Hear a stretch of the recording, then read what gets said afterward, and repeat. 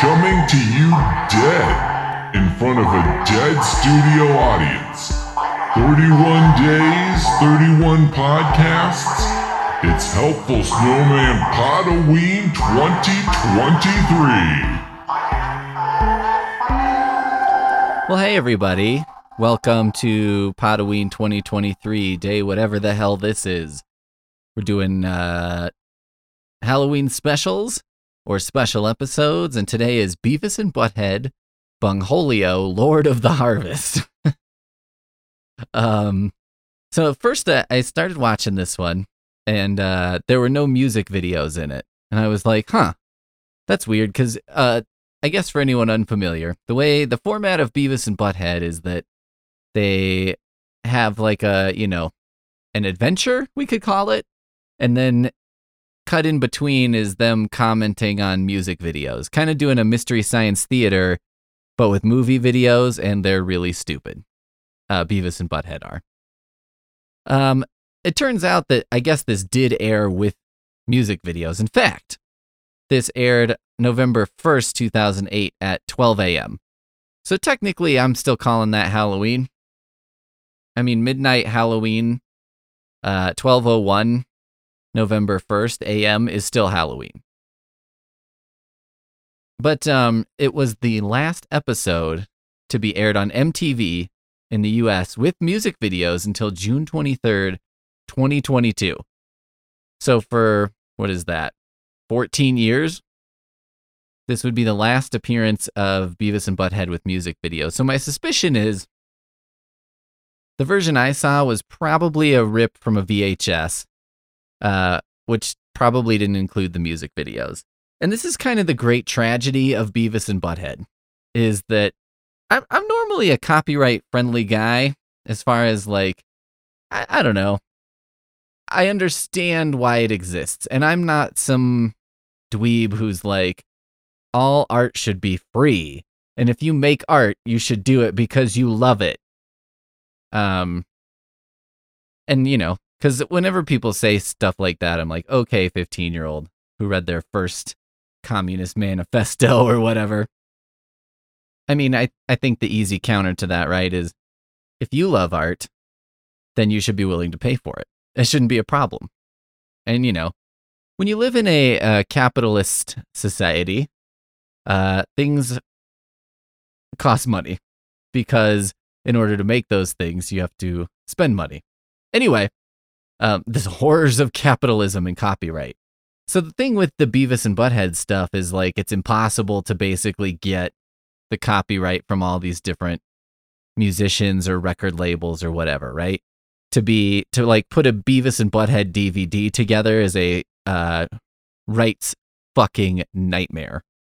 So it's kind of a shame, but I went ahead and went back and watched the music videos that they would have seen in the original episode on their own.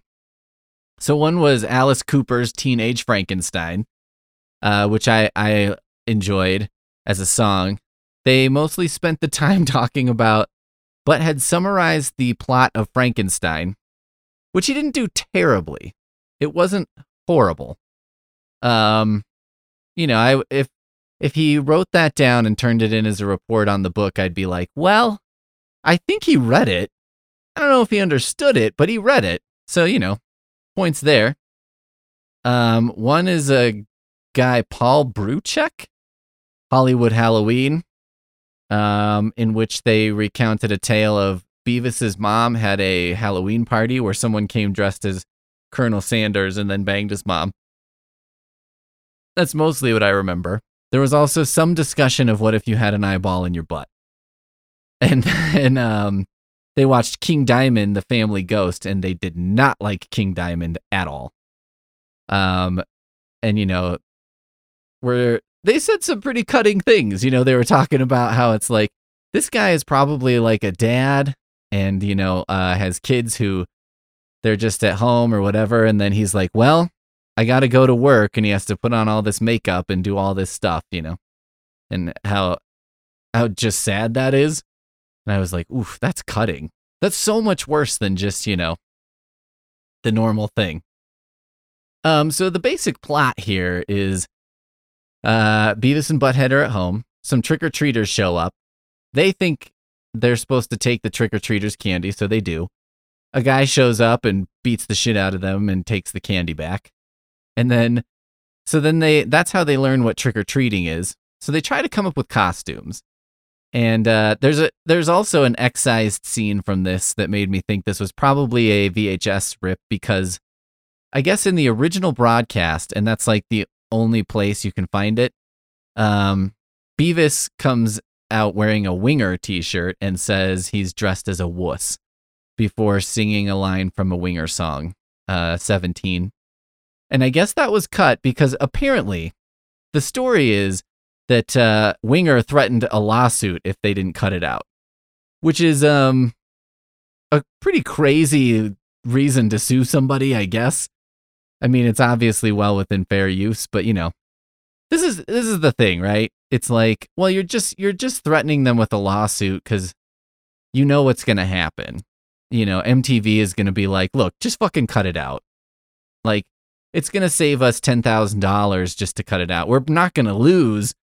But at the same time, just the threat of it is not worth it, right? So anyway, then they trick or treat, they get a bunch of candy, and Beavis turns into the Great Cornholio, which is when he pulls his shirt. So the neck hole of his shirt is like below his chin and then up to the crown of his head, and his face peeking out the front. And he holds his arms up at like a right angle. So how would you describe this? I don't know, kind of like a field goal thing, except bent at the elbows. Whatever. And then he just runs around saying he's the Great Cornholio and needs TP for his bunghole. Which this was what got Beavis and Butthead banned from our household as children, because my younger sister started going around doing a Great Cornholio impression, and that was a little too much for our parents. Which wasn't unfair, because she was awfully young. I remember, though, we were having a discussion about it, because it's like no more Beavis and Butthead, because it's not appropriate for her to say, I need TP for my butthole. They didn't want her saying butthole. And I remembered the discussion was like, he's not saying butthole, he's saying bunghole. It's fine. But it was not compelling. Not unsurprisingly, that was not compelling evidence to our parents. So anyway, he's going around doing that thing, and then Butthead gets kidnapped by some teenagers. Now, one of my favorite jokes. Let's take a detour and do my favorite jokes from this show. One of them is that. Okay, so you're gonna hear the audio. Beavis is walking down the street being Cornholio, Butthead's kind of chasing after him, and then a group of teenagers show up. For my bunghole. I am Cornholio. I need Rolios for my bunghole. Beavis, get back here with that candy before I kick your ass. Whoa, Todd. Hey, man, move your ass out of the street. Are you threatening me? What did you say, punk? Do not underestimate the power of the almighty bunghole. All right, here we go. This is messed up, man. Oh, you think this is funny? Yeah. And that's it. That made me laugh when he's like, oh, you think this is funny? And he's just like, yeah. It's so many levels. It's so many levels of a joke, because Butthead is correct. He's like, aren't you being funny? Isn't that what you're doing? But also is like, just being honest. He's like, I do find it funny that you're threatening my friend.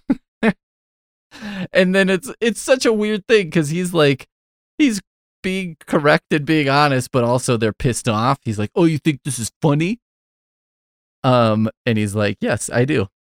And you're sort of like, yeah, I mean, weren't you trying to, have a laugh or something at Beavis's expense? I don't know. Something about that just really cracked me up, because he was just, the character is like invincible to he's so dumb that he doesn't know that this is like a threatening situation and that he should be, more careful with what he's saying. The other favorite joke I had, and this is a joke I definitely would not have appreciated until like maybe the last couple years even. They go trick-or-treating at Mr. Anderson's house, who is basically proto Hank Hill. And so he's like telling them he's not going to give them candy or whatever, but then his phone rings. And his like phone conversation that he's having is so fucking funny to me. Yeah, roll it. Well, now hold on a minute. Well, John Thomas, how long's it been? That long, huh? My. Oh, sure, I got Dick's number. Hold on a minute, I got it wrote down. Well, John Thomas, how long's it been? That long, huh? That's like, I could never appreciate this as a teenager, obviously. The core audience for this would not think that's funny. There's no fucking way.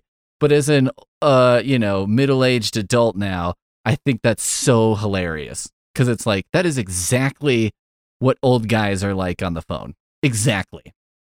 So anyway, Butthead gets abducted by the teens who take him out to basically the countryside and just leave him.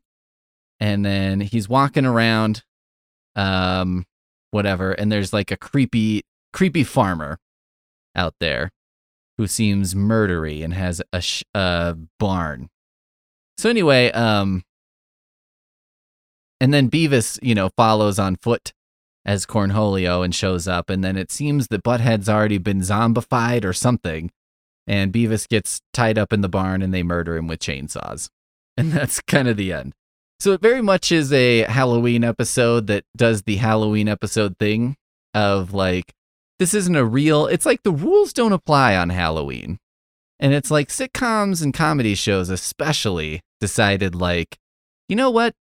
The normal rules don't apply, which is very in the spirit of Halloween as I understand Halloween. Because my understanding of Halloween is that it's like, it's kind of a reversal, right?